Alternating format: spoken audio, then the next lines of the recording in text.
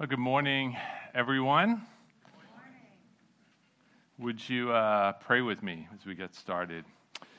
Lord, we are so thankful for the gift of your word that brings life to us.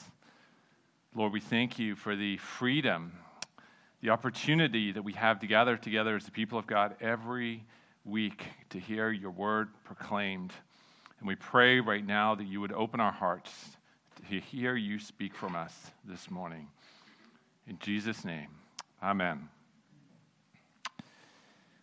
Well, although as many of you know, I did not grow up in a Christian home, we nevertheless still did go to church occasionally. I think mostly this was for social reasons, for my parents. And so I have these really vivid memories of sitting on this, or rather kneeling on this long red cushion right up at the front of church behind this ornate railing that would separate the people from the altar. And I would be kneeling there, and then the priest would come by. This is in the Church of England, not the Catholic Church, but they're very similar, the Church of England.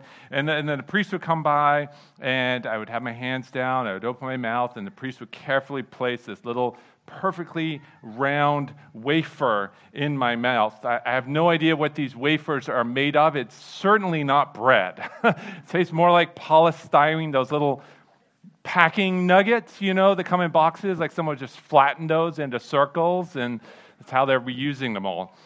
But then we would wait, and the process would be repeated again. This time, they'd come down the aisle with this big silver chalice filled with whatever it was, grape juice or wine or something. And all I could think about is surely that pristine little white towel is insufficient to thoroughly sanitize this cup as it's going from mouth to mouth to mouth to mouth to mouth, working its way down to me.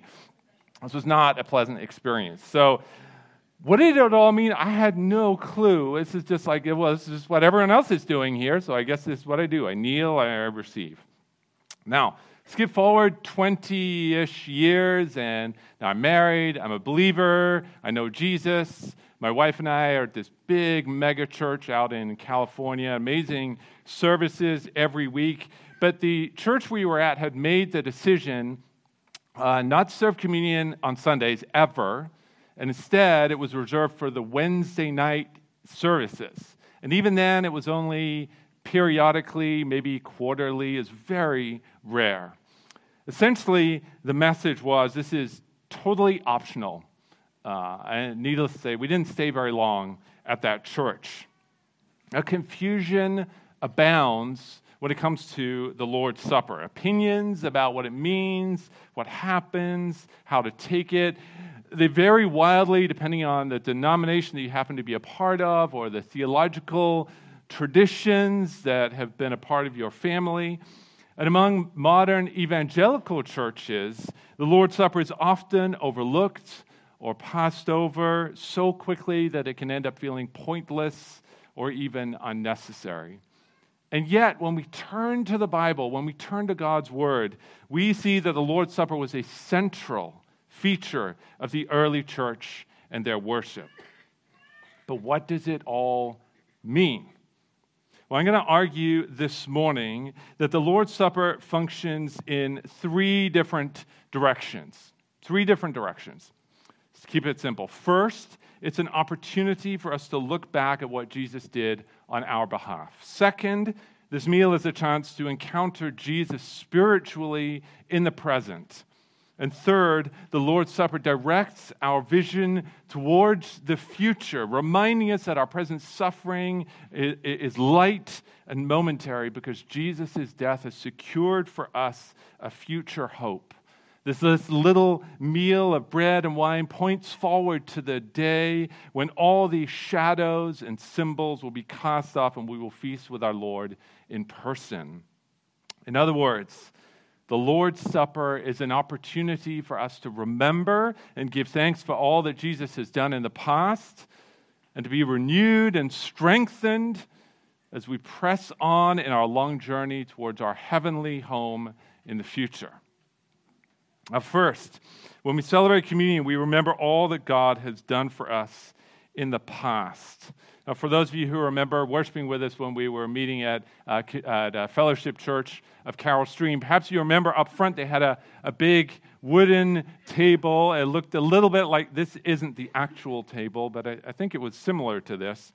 There are churches all over the country, and it has Jesus' words from Luke 22:19 carved on the front, right? This do in remembrance of me. But what does it mean to remembrance, as it were, Jesus? Like what does that involve? What does that mean? Well, to truly grasp the extent and the importance of this meal, I think we actually have to go all the way back, not just to the Last Supper, but to the meal that they were celebrating when Jesus shared the Last Supper with the disciples, with the Passover meal.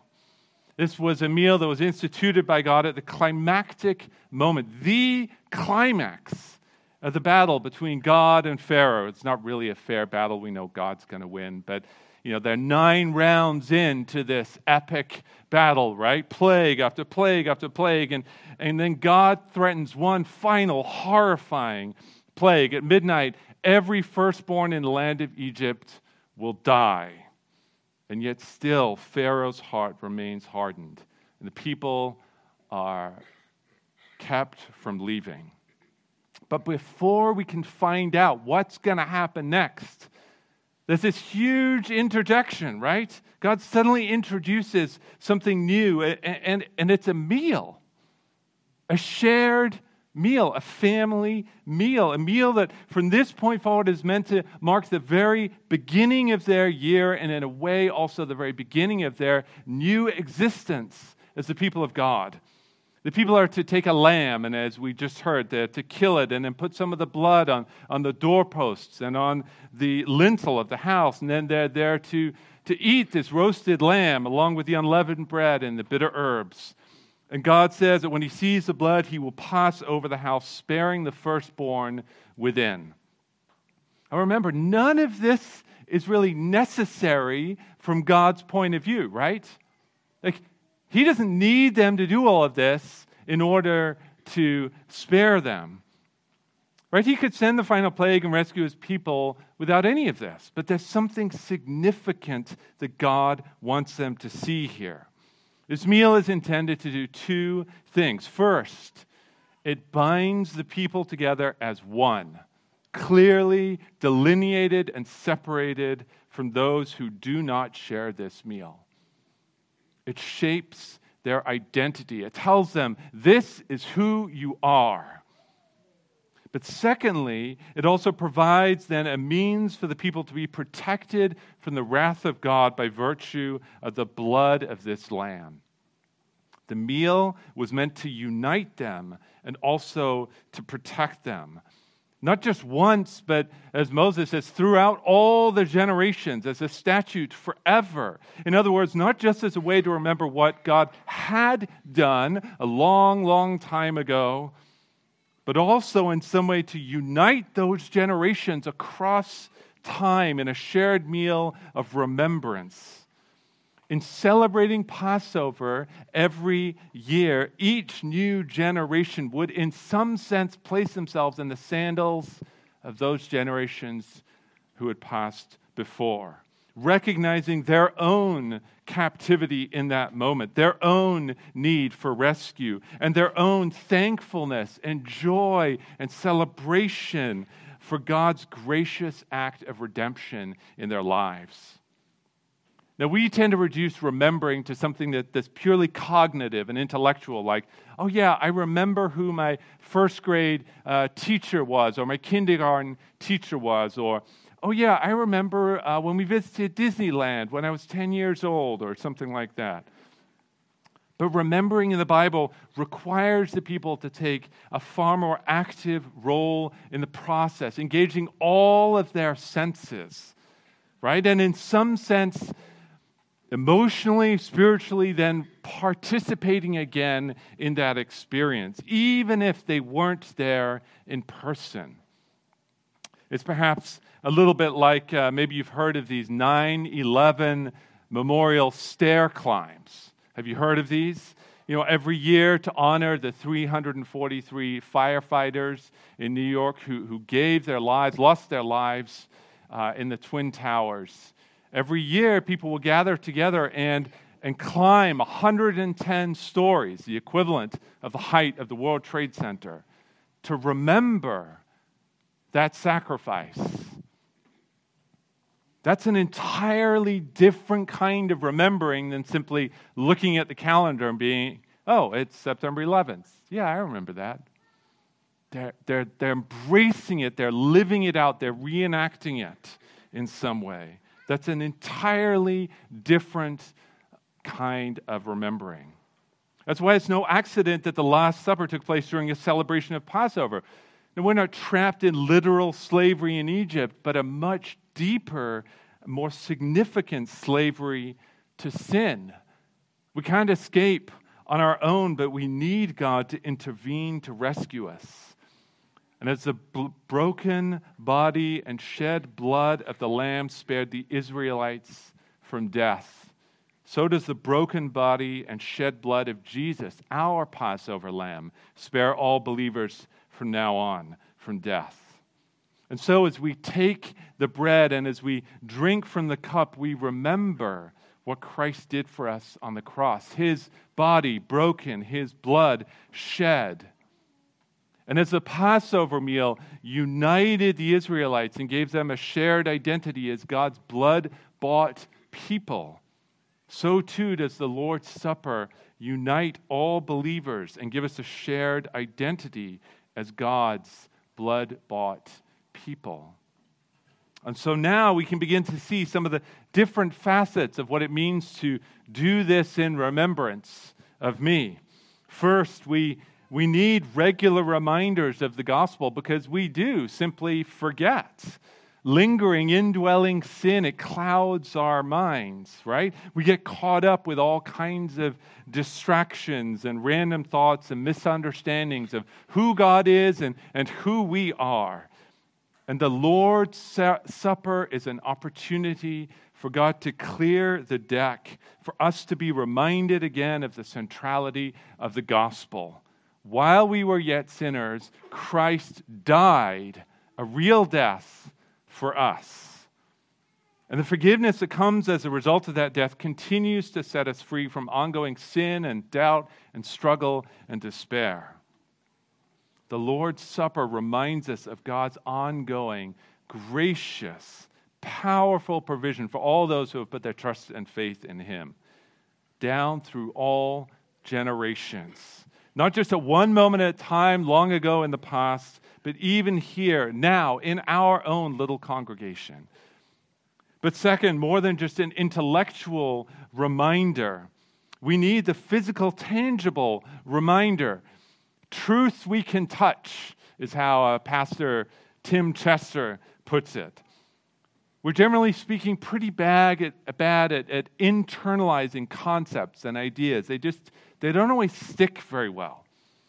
And so God, in His grace, has given us elements that we can taste and see and feel and touch. Bread and the cup to help us grab hold of these deep truths. The gospel is therefore presented to us not just in words, but also represented in a way that we can taste, that we can chew, that we can swallow and consume. And so when you hold the bread in your hand, even if it's just this tiny little piece of a cracker like we have here, and you feel it press against the skin of your fingers, and the crumbs, they fall on your lap, and then you crunch it in your mouth, and it helps you to internalize the powerful way, the reality of Christ's body broken, beaten for you, for me. And in the same way, as you look at the deep, dark red of the cup, and then you taste that burst of sweetness in your mouth with that lingering sour note at the end, it's a powerful reminder, physically, tangibly, of the reality of Christ's literal bodily blood shed for you, for the forgiveness of your sins, for my sins. And third and finally, we do this as a reminder of our unity in Christ. The Passover meal was shared in community as a way to remind the people of their shared identity. The Last Supper, likewise, was shared in community. The bread and the wine emphasizing their newfound identity as followers of Jesus. Now, I know that decades of tradition have taught us to consider the Lord's Supper as something that is entirely private and personal, right? Just a moment, head down, eyes closed, between me and God. And that can very well be part of this experience. But every time I study this material, I'm struck by the corporate nature of this event.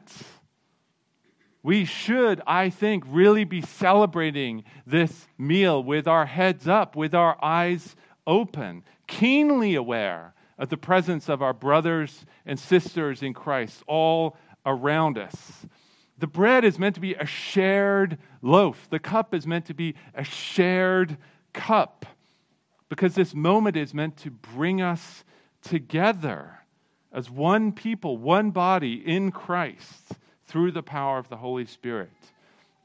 Now, I know there are all kinds of logistical and sanitary issues involved with recreating that. But even with our little cups, as we do it every week, we should approach the table as a chance to remember, as Paul says in Romans 12:5, that we, though many, are one body in Christ. So first, when we celebrate the Lord's Supper, we look back and we remember all that God has done for us in the past. But second, we also experience God's blessing in the present, here, now, today. This brings us to a question, of course, Christians have wrestled with for centuries. What exactly does happen? What happens in the moment when I take the bread and drink from the cup? On the one hand, all we do is hand out some plastic cups with crackers and grape juice in them. Does any part of that really do something? And if so, how? Or is the whole thing merely symbolic? Well, let's look at the text in 1 Corinthians 10 and 11. And the context here is the general state of disorder and chaos in the Corinthian church. Division, dissension, sin, idolatry, theological confusion. They've got it all going on. And so we read in chapter 11 that although the Corinthians were celebrating the meal, they were essentially messing the whole thing up. Good? You're celebrating this meal together. Bad? You're doing it all wrong. The meal that was meant to bring unity was instead causing division. So as we already read this morning, when you come together, it's not the Lord's Supper that you eat. For in eating, each one goes ahead with his own meal. One goes hungry, another gets drunk. What? Do you not have houses to eat and drink in? Or do you despise the church of God and humiliate those who have nothing? What shall I say to you? Shall I commend you in this? No, I will not. The meal that was intended to bring them together as the body of Christ was instead driving them apart. Some people are getting drunk, others are gorging. No one's waiting for each other. It's chaos. So he then reminds them in the familiar words that we hear every week of Jesus' words from the Last Supper. He reminds them that the food is more than something to merely fill their bellies. It has real spiritual significance. The bread representing Christ's body given for them. The cup representing the new covenant Christ secured with his own blood. A costly sacrifice made for their benefit. And as such, their eating and drinking were meant to point them to Christ and to proclaim his work. The meal was intended to, in some sense, symbolize the gospel, because symbols are powerful. Many of you are married in here. Imagine for a moment taking off your wedding ring and just kind of tossing it on the ground. Or perhaps you go to the bathroom to wash your hands and you lose it down the drain. Right? I mean, these are just, it's horrifying thoughts if you've been married for any length of time. And yet this ring is just a symbol. It's just a piece of metal or whatever. It doesn't make you married or not married. It's just something symbolic that we wear on our hands. There's no power in this ring. Nevertheless, what the ring represents holds immense power. And in some sense, the same is true with the bread and the cup. On the one hand, they are just bread and wine or grape juice. But on the other hand, clearly they are so much more. So much so that Paul goes on to give the very direst of warnings for the nonchalant manner the Corinthians were treating the entire process. And he says, whoever, therefore, eats the bread or drinks the cup of the Lord in an unworthy manner will be guilty concerning the body and blood of the Lord. Now, I believe the unworthy manner refers here not so much to the sort of private sin of the individual, but to the chaos and the disunity in the church as a whole. Basically, everything we've read in verses 17 through 22. People getting drunk on wine, rushing ahead without waiting for everyone to be gathered together, gorging themselves, and so on. So when Paul says then, let a person examine himself, this is not so much about introspective prayer and reflection, although, of course, that's always good. But he's talking about the chaotic and the inappropriate way in which the meal is being shared. Now, obviously, if you are not a believer, and we say this every week, you should not be participating in the Lord's Supper. Moreover, if you are living in stubborn, ongoing, unrepentant sin, you should not take the elements. If you are under church discipline, you should not partake in this meal. But the Lord's Supper is not meant as a reward for the spiritual elite only. It's spiritual nourishment for weak and weary sinners. So it's less of a medal for winning a race and more like the water that they hand out to the exhausted runners halfway through a marathon. Because we are woefully inconsistent in our private devotion to God. Right? Painfully weak in our faith. We are consistently tempted and led astray by sins that we should have conquered and dealt with years ago. Compared to the perfections of Christ himself, we're like train wreck dumpster fires. I mean, we're a mess. In one sense, none of us could ever be truly worthy of sharing this meal. But that's exactly the point. It's why we come to the table in this moment. Because we need this. I need this. Now clearly Jesus is with us spiritually at all times. He made that very, very clear. But there is nevertheless something special that happens when we share the Lord's table together. There is real spiritual nourishment that takes place. It's why Paul gets so upset with the Corinthians for the unworthy manner in which they're approaching this meal. Because it's more than just a memorial. It's an opportunity for them to experience anew true refreshment from Christ, their Savior. Now the bread, it is just bread. It remains bread. The cup or the wine, the grape juice, whatever, it remains just wine or grape juice. But Jesus works through these elements to care for our souls in a special manner. Jesus always remains the focus. He is our salvation, not the Lord's Supper.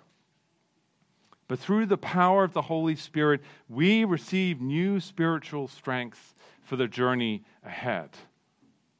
So what happens when we share this meal together? We receive real spiritual nourishment from Christ through the power of the Holy Spirit. We're not merely pondering and reflecting on this sacrifice, but in some way receiving sustenance from Him. As the Second London Baptist Confession of 1689 says, when we take the Lord's Supper, we by faith inwardly receive and feed on Christ crucified and all the benefits of His death. In other words, something does actually happen in that moment as we cling to Jesus through faith. Now, as for the mechanics of how that occurs, Charlie Wingard, he's a professor at a Reformed Theological Seminary. He points out Calvin's answer to this question. This is Calvin's answer. Now, if anyone should ask me how this takes place, in other words, how we receive this sustenance, I shall not be ashamed to confess that it is a secret too lofty for either my mind to comprehend or my words to declare. And to speak more plainly, I rather experience than understand it. He declares, meaning Jesus, He declares His flesh, the food of my soul, and His blood, its drink. I offer my soul to Him to be fed with such food. So I can't give you the precise mechanics of how this works, but I do know that it means coming to the table with our hearts open to receive nourishment from Christ through the power of the Holy Spirit. It means coming to the table with a deep and true awareness of your real neediness and your dependence on Christ, preparing your heart ahead of time to set aside any sense of self-sufficiency in order to come openly, honestly, without hesitation, bringing your brokenness, your weakness, your struggles to Christ so that He can then care for your soul. So first, we look back in remembrance of what Christ has done. Second, we experience afresh the spiritual blessing and nourishment of His presence with us now in the present. But then third, and finally, at the Lord's table, we also look ahead to the future with hope. Going back to Matthew's account of the Last Supper in Matthew 26, if you read verse 29, he says, I tell you, this is Jesus speaking, I tell you, I will not drink again of this fruit of the vine until that day when I drink it anew with you in my Father's kingdom. Now, although we usually place all of our time, energy, and focus on remembering the past and celebrating the present, there is also this very strong focus in every account of the Lord's Supper, directing our gaze towards the future. Right? This meal was a serious moment of reflection. Jesus was increasingly blunt. If you read the gospel accounts, the closer He gets to His crucifixion and death, the more blunt and open He gets about what's about to happen. And the disciples, they're on edge. John, in particular, captures this deep sense of anxiety and foreboding and uncertainty. Where are we going to go? What are we going to do? How will this work? What of all your great promises? And it's in the institution of the Lord's Supper that we find some hint of the answers to these questions. Jesus will indeed depart. And although He will be raised again after 3 days, everything will be different. In fact, He won't share the Passover wine with them again until a day long distant in the future, the day of His glorious return in power and judgment. But this promise is not given to further depress the disciples, but rather to bring them encouragement and hope and strength to face this uncertain future without Him. You know, we just got back from a family vacation, visiting with family on the East Coast. And it was difficult for our kids and their cousins to all say goodbye to each other. And so on the last night, we all stayed up late, reminiscing over all the fun experiences we had had together. But as the kids faced into the reality that the vacation was over and they would soon be returning to their normal lives again, they began plotting and planning. Well, next year we're going to do this again, and let's book this same place, and let's come back. And these are all the fun things that were going to happen. Their hope in the future together gave them just some little sense of peace in the moment that they could actually let go and say goodbye. Somehow a hope that they could make it through this next school year apart. Now, we didn't make any promises about what would happen next, right? I have no idea what's going to happen over the next 12 months. But Jesus, he makes an absolutely concrete promise that one day he will return. And in that day, the disciples, and by extension, all believers, you and me, will enjoy glorious communion with him, celebrating together with God in the Father's kingdom. This is Paul's point that he makes in 1 Corinthians 11, verse 26, words that we often skip over as we present the Lord's Supper to you on Sundays, to our detriment. And Paul says, "For as often as you eat this bread and drink the cup, you proclaim the Lord's death until he comes." Every time you celebrate the Lord's Supper, you look ahead to the future return of Christ, when he will punish all evil, when he will do away with all sin, when he will usher in his kingdom. You look ahead past the pain and the suffering and the struggles of today to a future when all of that will fade away into the distance, eclipsed by the radiance of Christ when he appears in all his glory. When you take the bread and drink the cup, you hold in your hands physical assurance that those promises are real, that the hope is sure. Christ's return is not a wish or some mind game we play on ourselves to help us get through the day. It's a sure and certain promise that is guaranteed by his death and resurrection. We celebrate every week because we need to be reminded every week that yes, my sins have been forgiven. Yes, I can be washed clean. Yes, tomorrow can be different. Yes, his Spirit is still with me. Yes, he has not forgotten me. Yes, God does indeed still love me and cherish me as his own. And yes, Christ is indeed coming back to reclaim his own, restore his kingdom, and make everything that was broken whole once again. All of this held in that tiny little plastic cup in your hands. The gospel has been preached, the cross has been proclaimed, and now the meal, however small it may seem, is a chance to grab hold of those great promises and take them as your own for you. Even as we look ahead to that great day in the future when we will share an even better meal with Christ in his kingdom. This is the meal promised to God's people in Isaiah chapter 25, where we read, "On this mountain the Lord of hosts will make for all peoples a feast of rich food, a feast of well-aged wine, of rich food full of marrow, of aged wine well refined. And he will swallow up on this mountain the covering that is cast over all peoples, the veil that is spread over all nations. He will swallow up death forever, and the Lord God will wipe away tears from all faces. And the reproach of his people he will take away from all the earth, for the Lord has spoken. It will be said on that day, behold, this is our God. We have waited for him, that he might save us. This is the Lord. We have waited for him. Let us be glad and rejoice in his salvation." On that day, we will experience a feast unlike any other, a moment of abundant provision.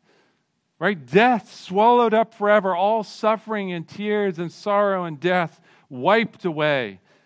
A moment of joy, a moment of celebration and laughter and gladness. It's the marriage supper of the Lamb that John speaks of in Revelation 19, when all believers will finally be united together in a great celebration of our risen and glorified King.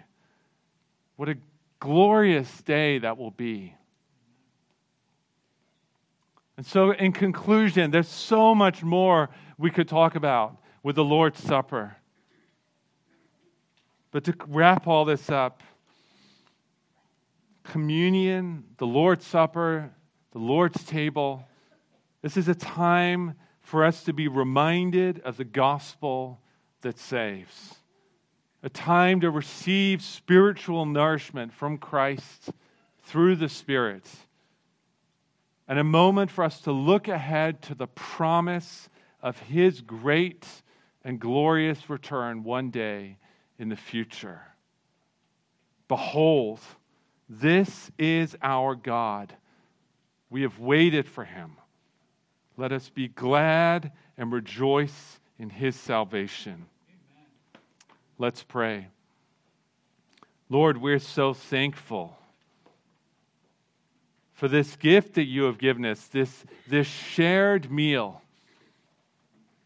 that we get to participate in together as the body of Christ, the people of God, followers of Jesus, bound together by your body broken for us, your blood shed for us. Lord, I pray that today you would help us to drink deeply from this well that will never run dry. Nourish us, feed us spiritually this morning, and strengthen us to live in a way that pleases you for your glory. Amen.